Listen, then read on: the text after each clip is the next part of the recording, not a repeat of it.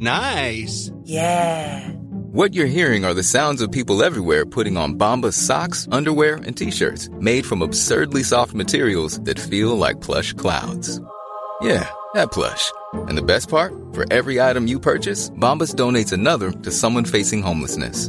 Bombas. Big comfort for everyone. Go to bombas.com/ACAST and use code ACAST for 20% off your first purchase. That's bombas.com/ACAST. Code ACAST.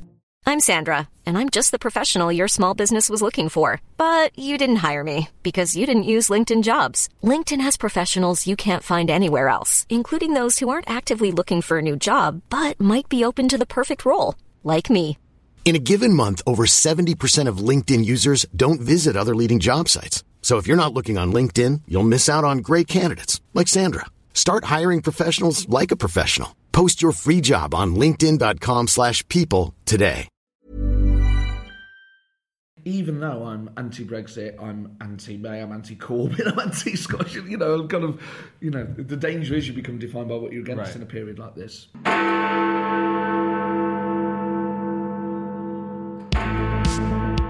This is Free Exchange from CapX.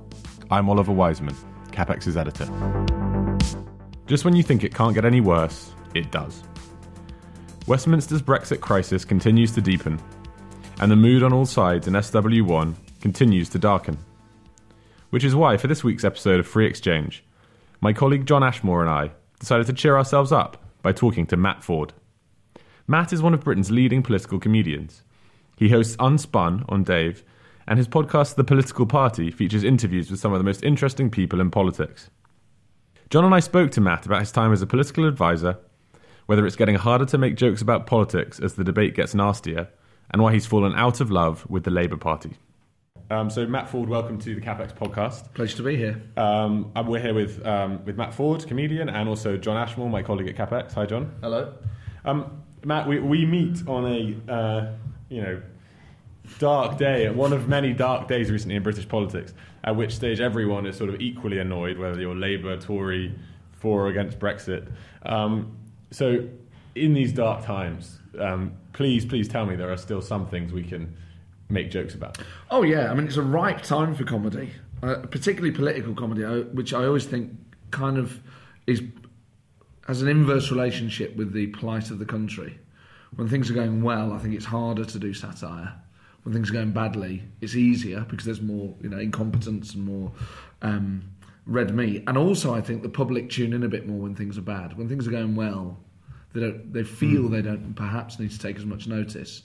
But a good old-fashioned disaster gets everyone going. And who do you think, in purely kind of comedic terms, I mean, who do you think has had a good Brexit and a bad Brexit? I mean, who are the kind of comic figures that have really risen in your estimation? That's a great question. I suppose, if you're talking purely career-wise, then the kind of this new breed of pundit class has had a great Brexit because there's so many different outlets now for people. Maybe 2 or 3 years ago there were standard faces you got used to seeing on telly, whereas now there's so many new faces, and that's a good thing for all of us. Mm-hmm. So they've had a good Brexit. I think comedians have had a good Brexit because I get plenty of work out of it. I think in terms of the political characters, I find Corbyn inherently funny. Yeah.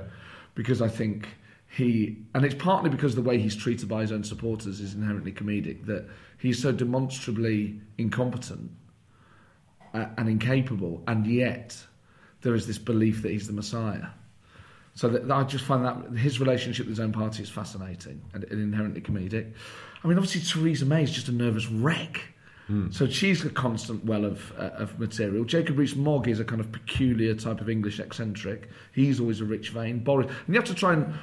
The challenge, I think, with topical comedy is to not do the same jokes that everyone else is doing. So it's kind of obvious that Boris is funny and that Rees-Mogg is funny, and it's obvious why. So you can pick a bit of lower hanging fruit from those trees, but I think Corbyn, I find Corbyn more interesting because of my own relationship with the Labour Party. But I think there are fine examples of Chris Grayling. Yeah. And his kind of mess of a career is inherently... Geoffrey Cox is funny. Burko, sure. That was going to be my nominee. Burko is kind of, I just really hope the bullying stuff isn't true. I would hate for it to be true. But if it is, Yeah. John, how about you? Any obvious candidates for... Yeah, I think actually I think it's difficult when you're being out-bantered by life a lot of the time. Yeah. We were talking about this earlier today. Like, there's nothing left that could shock you about the way that Brexit's being conducted. It's all been such a shambles. And like you're saying, like Boris and Rees-Mogg, they're low-hanging fruit. But even with Boris, like that's part of his appeal is that he's absurd. Yes. So it's kind of difficult. Then you can't undercut something that has no status in the first place. That's right. And how do you say, what are they going to do next? Which is kind of, the easy, that sort of step one satire is, they did this, what are they going to do next when what they did is so ludicrous? And that's the challenge with Trump as well, is that how do you make the ridiculous more ridiculous?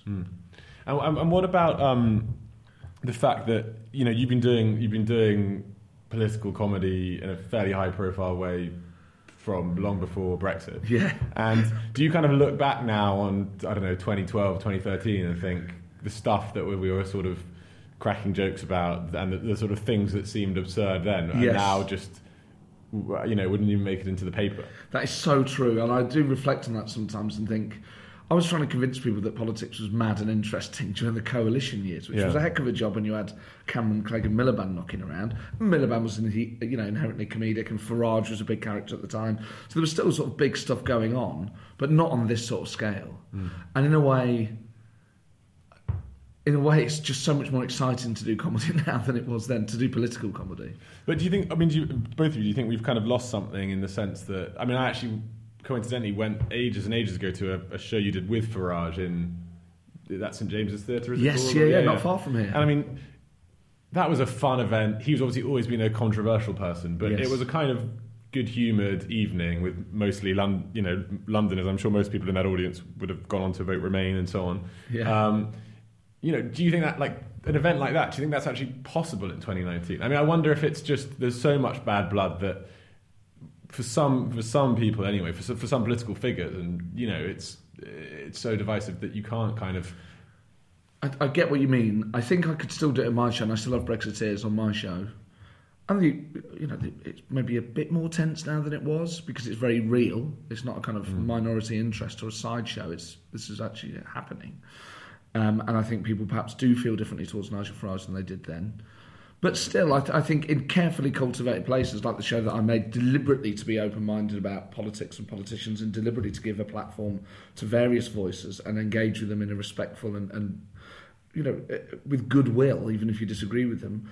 So I think still at the political party night that I do, I could still probably bring Farage down. It would be a little trickier, but I think in general elsewhere, I think it would be a lot harder. I think you would have, quite a febrile audience. I think with Farage, it's that he has changed himself quite a lot since he became more famous. I interviewed him twice during the coalition years, and he was way less well known then, and pretty good company, quite an engaging guy. He didn't have this kind of slightly fascistic bent that he's taken on since, where he's kind of in league with the Trump heads and Steve Bannon and all that. And that's a very good point. Yeah, and so I don't think. He is a specific example, but think about. I was in the lobby during the coalition years, and looking back, it's so vanilla compared to what politics is like now. Yes, and Twitter was less of a thing. It was still a thing, but it wasn't as constant. And Twitter was different then. Twitter was kind of what Instagram is now. It was people's dinner. It was inane shit. Now it's not like it's Islamophobia, anti-Semitism, and everything else.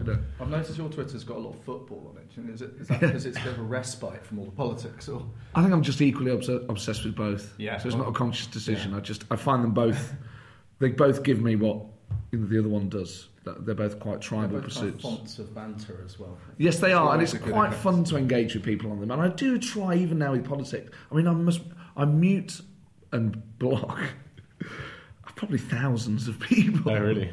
Is that football related or politics? Mostly politics, I think. A bit of football, but mostly politics. Because I try not to get into rows with people. Occasionally you bite. But on the whole, I still think most people on Twitter are fine. Yeah. And let's go back a bit. You, unlike I'm sure almost every other comedian around, used to work in politics. Yes. So explain for listeners your political experience and So I remember it so fondly. I had such a wonderful time working around the Labour Party during the Blair years initially. So I worked from about the age of 18 for some local MPs. I grew up in Nottingham. Worked for a great MP up in Sherwood called Paddy Tipping, who's now the Police and Crime Commissioner for Nottinghamshire. And then, when you first join a political party, you have no idea really what a party is in the sense of its infrastructure. So then I got seconded from his office to work on various by-elections, and then started working directly for the party in the East Midlands regional office. And the role that I had was sort of blandly entitled regional organiser. But what that entails is you have a number of key seats, marginal seats that you have to win at the next election. You're responsible for them at a party level. On top of that, you have to know the Labour Party constitution inside out and the rule book.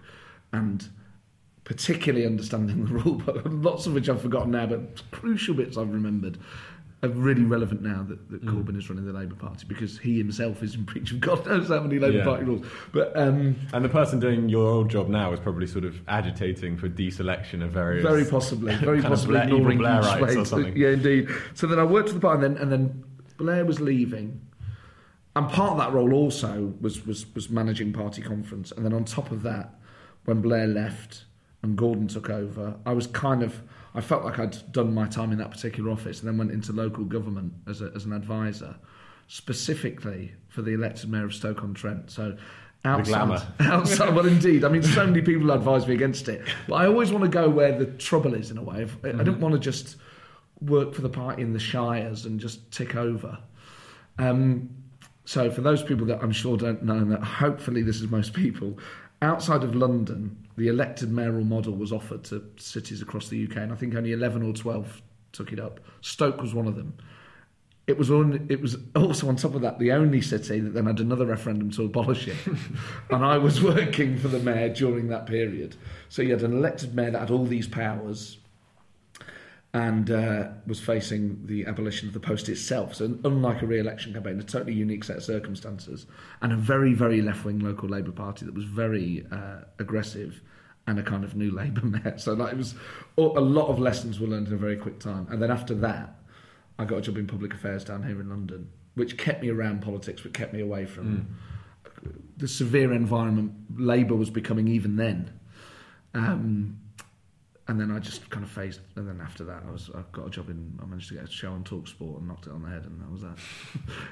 And what do you, because I think one of the really interesting things about what you do is you do comedy about politics, but quite deliberately, I get the impression it's not kind of anti-politics. In fact, often it's quite the opposite. I think that's right. And I think even though I'm anti-Brexit, I'm anti-May, I'm anti-Corbyn, I'm anti-Scottish, the danger is you become defined by what you're against in a period like this.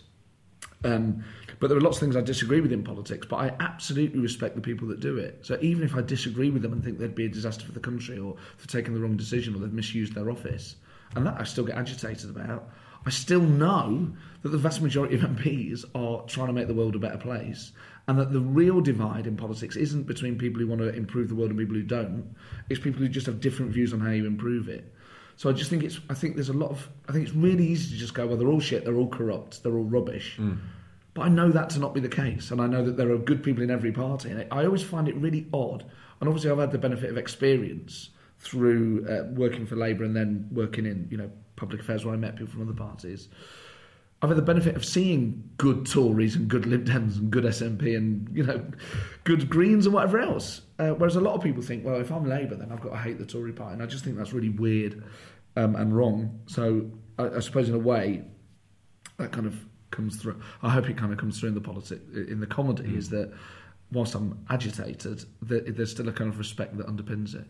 I also, this goes out to both of you, I kind of get the impression a lot of comedians, I don't have any specific examples in mind, but just generally a lot of comedians kind of know less about politics than they think they do. Oh man, yes. I'll let you say. Sorry, I do.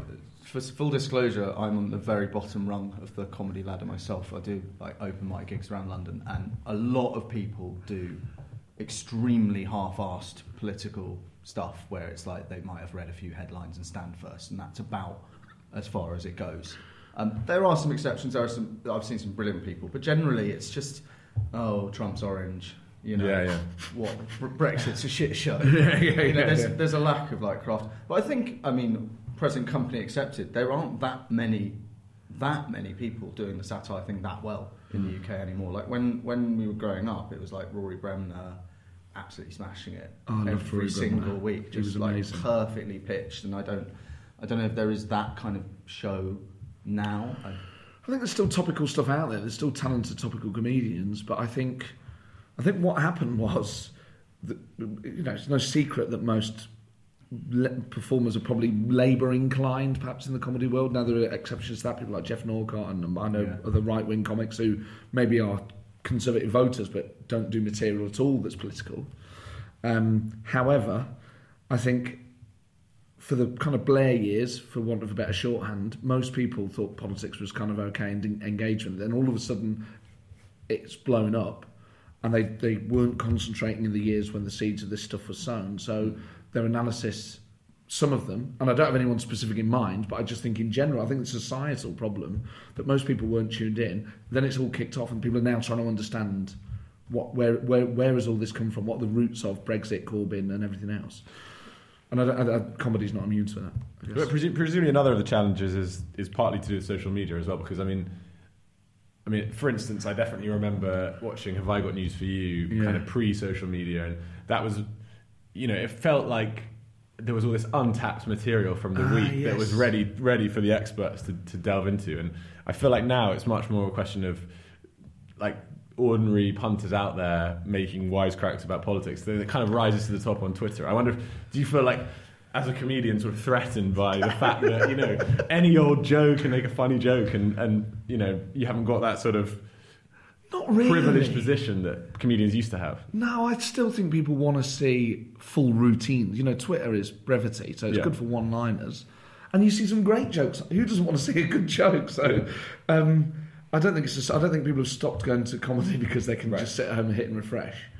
And the challenge then obviously is to do stuff that you couldn't get on Twitter. So if anything, it makes you sharpen yourself a bit. So I don't think it's a threat. I don't see it as a threat. I mean, maybe some people do. Maybe if you were a one-liner comedian, you might think, fucking hell, you know, a lot of these jokes are out there. Yeah. I think it's really good. For people who do one-liners, it's a great test bed as well. They can just brilliant. Punt stuff out there and then just be like, is that funny? Yeah. And what it's really good for is that occasionally people are funny.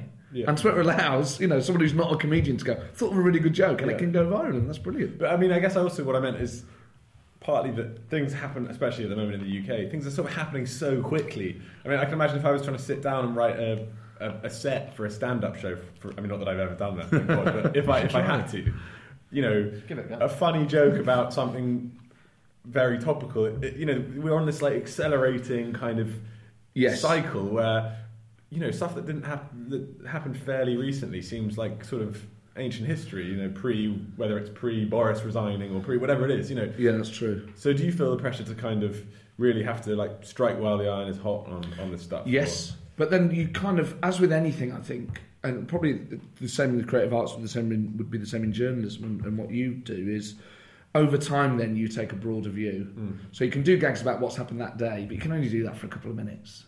And it's quite a novelty to start off with something that's happened. Also, never underestimate how little people are paying attention. So for those of us that are on Twitter all day and are obsessed with politics, we think, oh my God, this is the biggest thing. And then you go to a comedy club and people are like, sorry, who is Chris Grayling?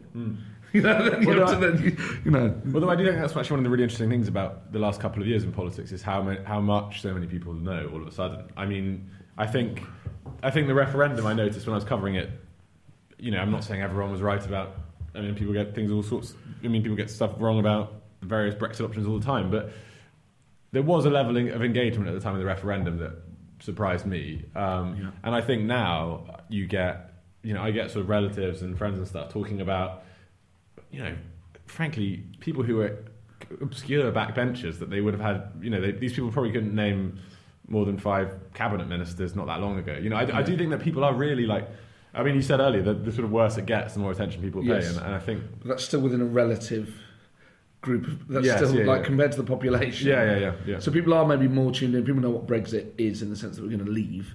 But then I think all you've done is sort of grow the number of obsessives, maybe. Yeah. The wider public is still... But are you this is maybe getting a bit into the weeds, but are you sort of writing with a kind of political audience in mind? I mean, how many sort of... That's a really good question. If there's a list of names of politicians, presumably you get to a level where you're like, this is funny, but no one knows who Mike Gapes is. He's got a great name there. But, I mean, the thing is as well, I always try and make it really accessible. So not in the sense that it's crap, although that's subjective. I'm sure some of your listeners would think it is. But in the sense that you don't have to know everything in order to get it. I would never want it to feel exclusive or insidery. Yeah, exactly.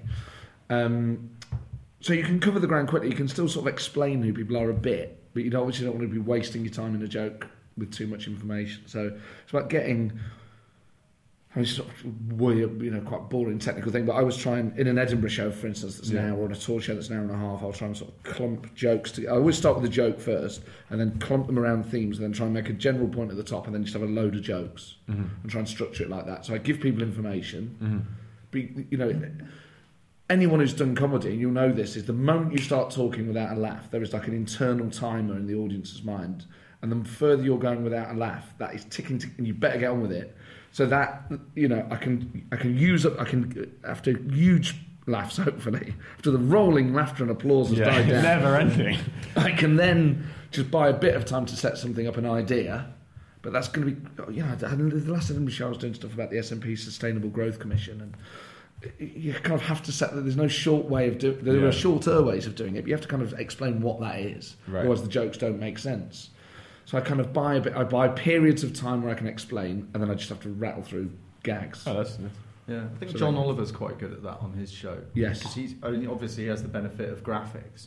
But the stuff he's talking about, he goes right the way through, like a kind of, like a federal environmental policy. But there's gag all the way along. It's quite interesting to see. You have to keep there's a ratio that you have to sort of keep to. What is your, without giving too much away, but do you write every single day? Do you read the papers every morning and think, is there something I can use here, or is that too intensive? So I'll go through periods. So what I do is I've got a monthly gig, the political party that I do around the corner, and for that I always write a new 20 minutes of material. So I'm writing a new 20 every month.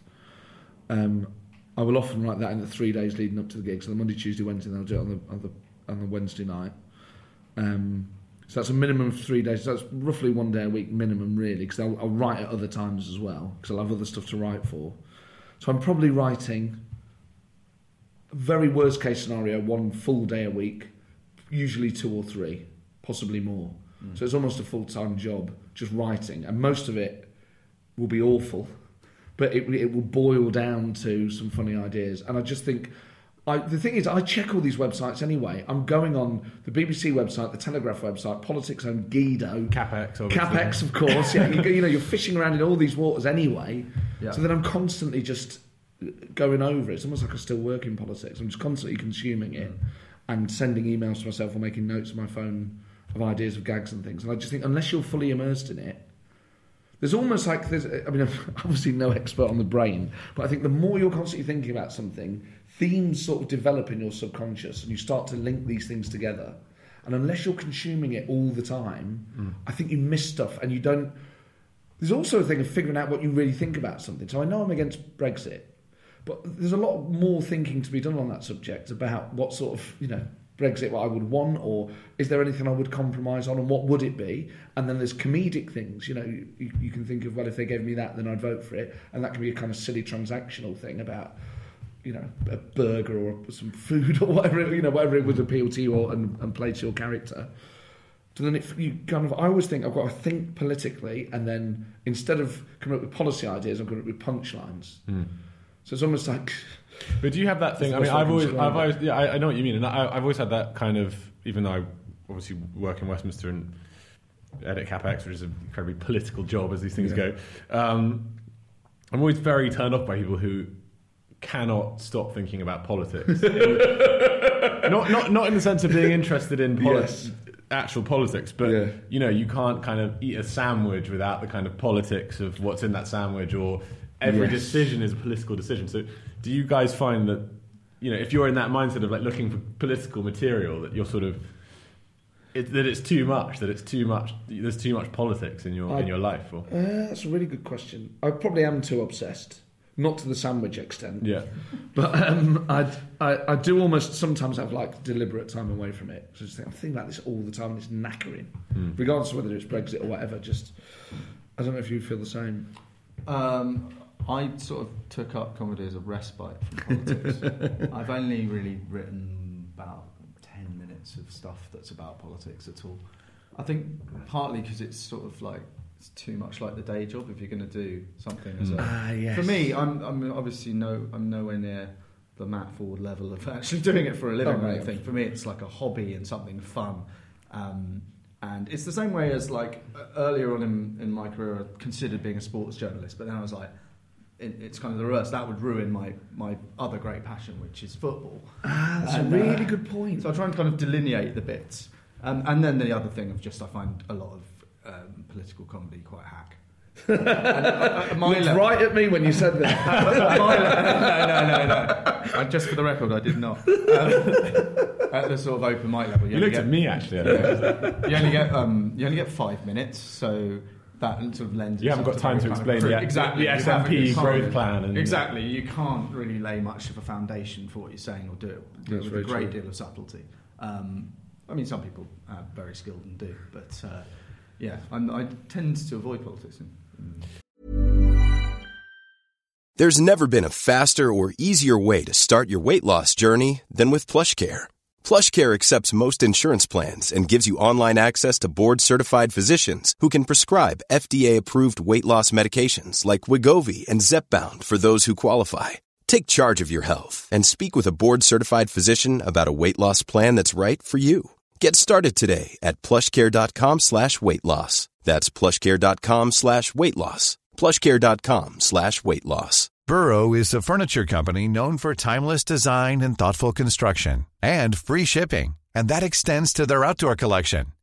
Their outdoor furniture is built to withstand the elements, featuring rust-proof stainless steel hardware, weather-ready teak, and quick-dry foam cushions. For Memorial Day, get 15% off your Burrow purchase at burrow.com/ACAST and up to 25% off outdoor. That's up to 25% off outdoor furniture at burrow.com/ACAST. Everyone knows therapy is great for solving problems, but getting therapy has its own problems too, like finding the right therapist, fitting into their schedule, and of course, the cost. Well, BetterHelp can solve those problems. It's totally online and built around your schedule. It's surprisingly affordable too. Connect with a credentialed therapist by phone, video, or online chat, all from the comfort of your home. Visit BetterHelp.com to learn more and save 10% on your first month. That's BetterHelp, H-E-L-P. So just to move things away from comedy a bit, and Matt, you're, as you've hinted at, a Labour man. Ex-Labour man. And I think you describe yourself as sort of vaguely Blairite. Oh, not vague at all. Unapologetically no, Blairite. Yeah. Absolutely. Yes. So explain to me your current thinking on the Labour Party. I mean, okay, but I'll ask a specific question. That was it. Okay, I'll put it this way. Do you think the Labour Party is, from your point of view, kind of a salvageable thing? Like, have you given up on the Labour Party, or do you still think it's something that has a future you could support? I've given up on it in the sense that I left the day that Corbyn became leader, and that was based on the experience that I had working for the party of those sorts of politicians and those sorts of movements and what they do to the Labour Party. And also I just didn't agree with most of it, and I'd been kind of edging out the door during the Miliband years anyway, so it was sort of moving away from me. I mean, at the moment it just doesn't feel salvageable, and that's partly because of the rule changes that the unions don't have. The unions actually, throughout Labour's history, there's a perception that the unions are on the left of the party and they sort of work against the right, but at various points in Labour history they've been an important tool in removing leaders. That lever has gone, the Electoral College has gone, so really the only way you can save the Labour Party at the moment, if you think it needs saving, is to find 300,000 to 400,000 people to join it and all vote for get all the country's centrist dads into one room. Exactly. So and do they want to? And I just, in the sense that it's salvageable, is that it still has some excellent MPs. Many of whom are good friends of mine who are talented, who could absolutely be put at the service of the nation, could be Prime Minister, people like Hilary Benn and Yvette Cooper. others like Peter Kyle, Toby Perkins, Alison McGovern, Liz Kendall. The parliamentary bench of the Labour Party are bursting with talent, and that's what really frustrates me. Just not the front bench. No, and it's indeed. And so there's still that. As long as they're still there, there is some hope. But I'm afraid it's so faint. And so, you're not sort of enthusiastically pro the independent group or Change or whatever they call it. To be honest, that's the most exciting thing for me that's happened in the last few years is that you can spend all this time talking about the parties are going to split. There's going to be a break, and part of you thinks, well, is it ever going to happen? Is anyone going to have the guts to do it? So when they left the Labour Party, I thought that was a good thing, and then a few Tories joined. You think, well, this is now something more exciting. This is a different proposition. I want them to do well.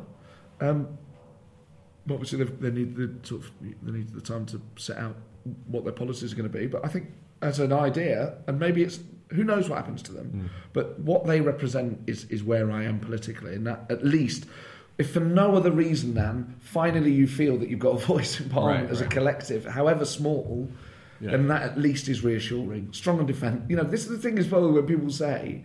And maybe Change UK people would disagree with me, but when people go, well, they haven't got any values. They're like, they've got values, they just don't have any policies yet. It's not, they're obviously strong on public, relatively centre-left on public services, strong on defence, tough on crime, pro the EU, pro the UK, as in not leaving the EU and not Scotland leaving the UK. That's sort of back of the fag packet quick stuff. I think most people would get that that's where they were. And for whatever reason, those values haven't, or I don't feel those values have been necessarily, vocal or in the leadership of either two of the main leaders. And do you? I mean, I guess you're kind of unusual in that you quit kind of the day Corbyn was elected, rather. Yeah. I mean, I think some people sort of toughed it out a bit before. Yes. But has it kind of gone? Is it sort of broadly as you expected it would be, or has it gone worse than you thought it would be with Corbyn at the helm? Or it's kind of gone. There's nothing worse in politics. People saying, "Oh, I told you so," but this was all inevitable with Corbyn. This is how the hard left behave, and they masquerade as kindly, gently. And this is the thing as well, is there are a lot of very well-meaning people caught up in all this who genuinely... The world is unfair. It is unequal. Britain does need to change a lot of the way that it does things. I don't disagree with that. I get the anger. I feel it myself. But there are... What Corbyn would do is would actually, in my view, decimate working communities. I think he's a guaranteed recession. I think in terms of our security as a country, I'd really worry about it. The future of the country, the UK as an entity, I'd worry about. I think he's ambivalent about Scottish independence. He's a Brexiteer, which I disagree with. So in terms of the other values that go with it, they're big priorities for me, and I think they're big priorities for the people. So all the kind of infighting was inevitable. The anti-Semitism is incredible and real. But that surely must have surprised. I mean, I did not see that coming. I can see why it exists, but that is the scale and the sort of constant inability to actually deal with the problem as well is incredibly revealing, I think. I don't think people quite realise the waters in which Jeremy Corbyn swam. Yes. Which, when you think about it, there are anti-Semitic tropes in that part of the left wing that go back to like Trotsky. Yes. And those are the kind of people he hangs around with. And he might not be an explicit anti-Semite, but I think he buys into this idea that there are Jewish financial interests and that the American government, AIPAC and things like this, steer Israel and the Middle East. This whole kind of, set of beliefs. Yeah. As well as Rothschild internet conspiracies and all that sort of crankery that goes along with it, as well as a worldview that he wants us out of NATO. He doesn't really like the United States. His worldview is the British Empire and the Americans caused all this trouble, and everything is a reaction against that. So that excuses all sorts of disgusting behaviour in all sorts of different parts of the world. And he hasn't really got a narrative on that, other than it wouldn't have happened if Britain hadn't have done this. If it wasn't for the Empire in America... But if it wasn't for the Empire and the war in Iraq, the world would be fine. It was like Nirvana before that. Exactly, and it just totally ignores... a lot of radical Islamic stuff. It ignores a lot of extremism on the left, and absolutely the people that he's been prepared to sit down and talk with. And what's really interesting is the way that he became leader and the tone of that. I knew so many people that aren't Corbynistas at all, but watching those Labour leadership debates the first time round, going, well, he's the only one talking any sort of sense or clarity. Right. What I was trying to explain to people was there's a reason for that. This is all he's ever said, and he's polished these words. And yes, there was a cultural problem with the way that the Labour Party spoke at that time, at the upper levels. But I think people just overlooked it. I think people just thought, you know what, I don't care if you met with IRA, Hamas and Hezbollah. Most people aren't that aware of what Hamas and Hezbollah are anyway. And we're just like, well, we need a left-wing leader who's going to take it to the Tories. And they just overlooked and forgave stuff that they, I think, on the whole, probably weren't really that genned up on, and now they're going, fuck, I defended this guy, I wanted him, and I personally have overlooked all this shit, and they can't say they weren't told, and that's difficult for people. If you want people to kind of change their mind and come over and become, but that was, it wasn't just the leadership. That was one of the really frustrating things about the 2017 election was that, all this stuff, which in my book is like disqualifies you from high office, right? Was just became this thing like, oh, they would say that, wouldn't they? It's kind of a tired Tory attack line, and I still haven't fully got my head around how he sort of managed to get away with that. I think part of the problem is that the public is just slowly waking up to what Corbyn is. So initially they were like, well, this guy's a kind of allotment-dwelling jam freak. Yeah. and then, so it's kind of kindly old guy. Then it was kind of weird old guy a little bit, but essentially a good bloke, but maybe not competent. Now it's kind of waking up to, is this bloke anti-Semitic? And we're all going to make our own decisions on that. But why is he hanging around? And it's just sort of slowly... I think maybe the way in which the attack was handled was probably too over the top. But then I think, how can you be too over the top about hanging around with people like that? I kind of then think, well, maybe you should totally... you have a responsibility to tell the public about stuff like this. I think the most potent attack will be if Labour itself says... leading Labour people say, this is very sick. Leading Labour people that Corbyn people like say, actually, this is a problem. Whether that happens or not, I don't think so. I think it's about where it comes from is crucial. Just going back to, so that we don't end on such a somber note. Oh God, I feel like it's been really... Go back to some comedy stuff. Do you ever? Because you're sort of completely unapologetic about where you're coming from politically and you're a stand-up. First, I guess two-part question. Part one is, was there any sort of thought process behind that where you were sort of a bit worried about revealing your own kind of views? Not really, no, because I think I'm too... one of the reasons why I'm not cut out for politics and chose political comedy instead, in as much it was a choice, is I can't not say what I think. Mm-hmm. I don't have the discipline to be a politician or really a political advisor, so... and I also think, as long as you're fairly respectful about what other people think, and you're not going, Tories are evil, or if you support Corbyn, you're thick, as long as you're saying, I disagree with it, and here's some comedic reasons why, I think people can absolutely live with watching a performer they fundamentally disagree with, but think he does a good Donald Trump impression or whatever. Well, and I get loads of Brexiteers coming to see me on tour. I get loads of really left-wing people come in, and, they might find the Corbyn section the least funny bit, but they love the stuff about Boris, they love the stuff about Trump, and they can, most people, even as ideological as people are, most people are absolutely fine and can laugh at themselves. That's what will save us all. Well, part two was going to be, do you get sort of political heckling at your political comedy shows? Yeah, so I do, but in a way that's really quite sweet. And so there was, in Corby the other week, there was a bloke on the front row who was just killing himself. It was really, I'm not bigging myself up by saying it, he was enjoying it more than anyone else in the room. And just from looking at him, I thought, he's going to be a Blairite, this fella. I said, fellow Blairite. He was like, no, I run the local leave means leave thing. He was this arch Brexiteer, he thought Theresa May was a socialist, and he was just loving it, and he was having a wonderful time. So I just think, so I get those. So he chipped in about something, and he really knew his stuff. Yeah, I will occasionally. What you do realise is, I don't really get heckles. People sort of agree or they'll kind of disagree. Then in a very polite way, is what I've really noticed is the difference in different political communities and when they can and can't take a joke. So, I did an event. It was a corporate event at the Carlton Club a few years ago. So it was coalition years. I got booked by a guy for his birthday. So I thought, right, I'll open up with all the Labour stuff because they'll love that being Tories, and then I'll move on to a few Tory bits. And the Labour bit was sort of going okay. The moment I started taking the mick out of Boris, Haig, and Howard and Duncan Smith, they were like banging the tables, and that's what they wanted to have the piss taken out of themselves. Yeah. Which is something I've never seen before. Usually people are more sensitive about what they think. So I think that I think Tories are quite good at laughing at themselves, and I just think socially they're kind of, whether they're in government or not, they're sort of used to it. I think. Yeah, but they kind of accept they're kind of the baddies, for want of a better glib phrase. They kind of go, "God, I'm the Tory," Also, just in terms of the last few years, and I've done Edinburgh every year for about the last 9, was around the 2014 independence referendum. Scottish independent supporters were definitely, when I got onto the referendum bit, that was like the kind of tense bit. Not in a nasty way, but just like they go, oh God, don't take the mick out of that, we like that. You know?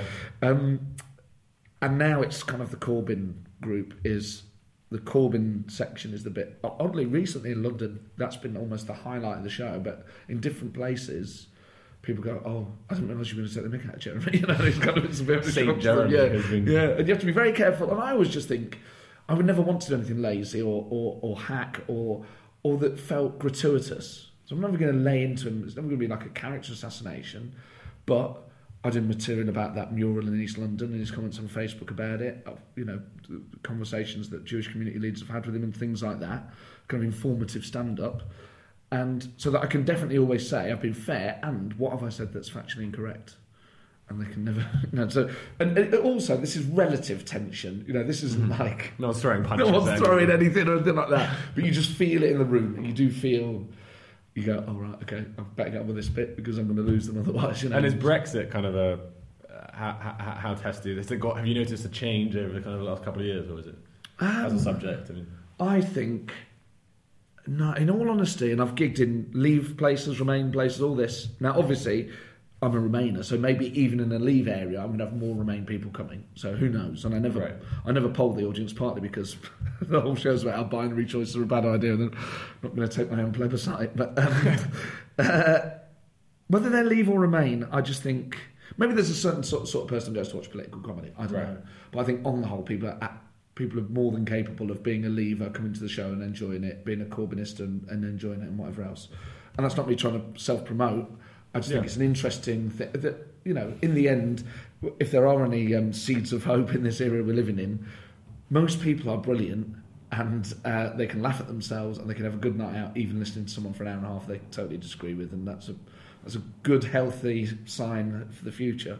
Well, I mean, that seems like a heartening place to listen. So, John Ashmore, Matt Forde, thanks a lot. Cheers. Thank you. That was Matt Forde on political comedy. If you like what you heard, tickets are available now for his new show, Brexit Through the Gift Shop, at the Bloomsbury Theatre on the 25th of May. Thanks for listening.